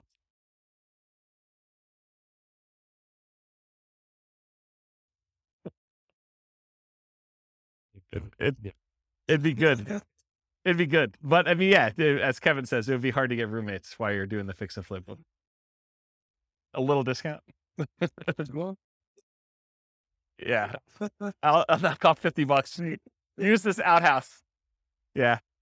So yes, I mean, the thing is, when you model like real situations, like somebody doing stuff, a lot of times you're entering in existing properties that they own. And then you're modeling, okay, if I could do one fix and flip a year, like actual fix and flip, and I make an extra, whatever it is, $25,000. So that's like $25,000 in income that happens irregularly. And then I'm also doing this nomad thing, and I'm also getting extra income from some house hacking, and maybe I'm getting my nomads at a discount. And then eventually I'm going to stop that strategy because I'm going to get married and my wife's not going to be willing to like house hack or nomad or whatever. And so now I'm going to go to 20% down after 10 years. And then what does that look like if I do that? And then I'm going to go buy, big apartment buildings. I'm not going to do this, piddly single family home stuff anymore. It's kind of like ignoring all that stuff. I'm going to be a real investor, right? I'm making a joke because the single family homes is really good anyway. But you go and you decide to switch your strategy and you do all this stuff. Or maybe you're like, hey, I'm going to do hard money loans after I get to a certain point. And then so instead of earning 8% in the stock market, I'm going to get 12, 13, 14, 15, 16%. There's all these different variations on what you're going to do and how you're going to do it and what that looks like. And I think you have to model it. And then, like I said before about those risk profiles, then you're really comparing, well, if I do this strategy, my risk profile looks very different and I have different risk exposures than I have if I do just this one strategy or these two strategies, and timing works. And what happens, really what you want to know, this is getting way off topic. When we've done all these assumptions, the biggest problem we have with this is that we're assuming 3% fixed appreciation, 3% rent appreciation, that, interest rates have remained the same throughout all the scenario. Like there's all these simplified things. Inflation is static, like inflation, rent appreciation, home price appreciation, mortgage interest rates, and there's one other, stock market rate of return. So there's like 5 that I really like to vary. So if you do it differently, have you guys ever been to a financial planner where they do Monte Carlo analysis? They say, if you invest $500 a month in the stock market, you have an 86% chance of being financially independent by age 65. Like you've done it where they've done the 1,000 run Monte Carlo with the stock market, and you see all the little wiggly lines, and they show you your middle line and your kind of band of probability. Have you seen all this? Have you guys know what I'm talking about? So we do that with real estate. So instead of it being 3% fixed appreciation, I say, well, let's make it random. Let's make it so that on average it's 3%, but it could be negative 10. We could have a really bad year, or it could be positive. I don't know, where we see this last year, 18. So positive 18. So we can have this really wide range of what like home price appreciation is, and random rent appreciation, and random mortgage interest rates, and random stock market rates. And so we can have all of those being random. And then you tell me your strategy where you're like, okay, I want to buy a house every year as a nomad, and I want to get roommates. Like, how does that look when maybe house prices go up really, really fast on you in year 3, and you're unable to buy them because your debt to income ratio gets all out of whack? Or maybe they kind of like remain low and snake along, and then by the time you've acquired 5, they take off. Or maybe they take off and then they have a big market correction, and maybe the money you have in the stock market kind of gets hammered while you're waiting for your down payments. And all of these random things are happening, and we do 1,000 runs or so, and then I show you what's your probability for success there and what your probability risk curve is for all that stuff. That's what's crazy, because then you could see, well, what happens if everything's not up and to the right? It's not always 3%. It's not always the mortgage interest rates are going to go in my favor, or the stock market's going to go in my favor. Then you start to see, oh, well, this is problematic. I don't actually get to my financial independence number all but these really small amount of times if I do this particular strategy, because I'm being super aggressive. You know, like if you're constantly pulling cash out and like cash out refinances in order to leverage up and do stuff, that looks really different when you have some years where you don't have, you know, all positive appreciation rates and rent appreciations and mortgage interest rates. And what happens if you're trying to pull cash out when interest rates are not really low anymore, and there's a penalty to doing cash out refinances, the rate's higher, you know this, right? And you can only go to 75% loan to value, and there's a cost to get the loan. We calculate all those things in with these random numbers, and it tells a very different story than this, right? Because this is like what I can teach in class is this. And for some of you, like even this is like, holy crap, James, too many numbers, right? Like I can't keep everything straight. So imagine me trying to go and do Monte Carlo, like good luck, right? But I do that in the Real Estate Financial Planner podcast. So like the Real Estate Financial Planner podcast, not the one that these classes are on, but those are actually like I pick one. So for example, I think we're doing, where is it? We're doing the one where he just bought an owner occupant property. So it's this one. So over here. So we did episode 7. So episode 7 is me taking a single situation. They bought one owner occupant property and they invested in stocks. And I do like a 20-minute episode telling their story and walking through with fixed assumptions. Then I do an advanced episode where I make everything random. And I go into detail about how random stock market rates, random rent, random price, all that stuff impacts them in that one situation. And then next week, I'll do episode 8, which is them buying 20% down rentals. So that becomes episode 8 for the Real Estate Financial Planner podcast. And then there's an advanced version of that. And they're separate podcasts. So that's the thinking. So over time, you'll start to get a feel of, oh, this is more risky, you know, lower probability of success than this one. Or the range, the variance is much greater, where they may be able to achieve financial independence really early if things really go their way, but it could be really, really late if they do that. Where another strategy might be a very narrow band. It's like within 5 years, and like 90% of the runs are within that, right? And so you could see the difference between those. Does that sort of make sense? Okay. Yeah. Oops. Yes. 10%. Yeah, because that could happen. So we could do it such that they're tied. Like I can make it so that, you know, rent appreciation and price appreciation are the same. So if one's going up 5%, the other one's going up 5%. We could do that. Or I could make it so that they're at least correlated, right? Like I could do, it's 5% appreciation, and then do like plus or minus 1 from that, right? Like I could do some type of coding to that. I haven't gotten to that point yet, partially because I do think that you can see situations where they are uncorrelated. And so I kept it uncorrelated for that reason. What's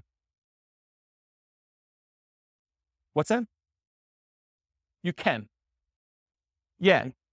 You could see like the wide range of things in that case. Yeah. Are you like a math person? Okay, good. Yeah, good. Awesome. I mean, I like math people. So, yeah, right. So you get the range of values to do it that way. Yeah. So you understand what I'm talking about.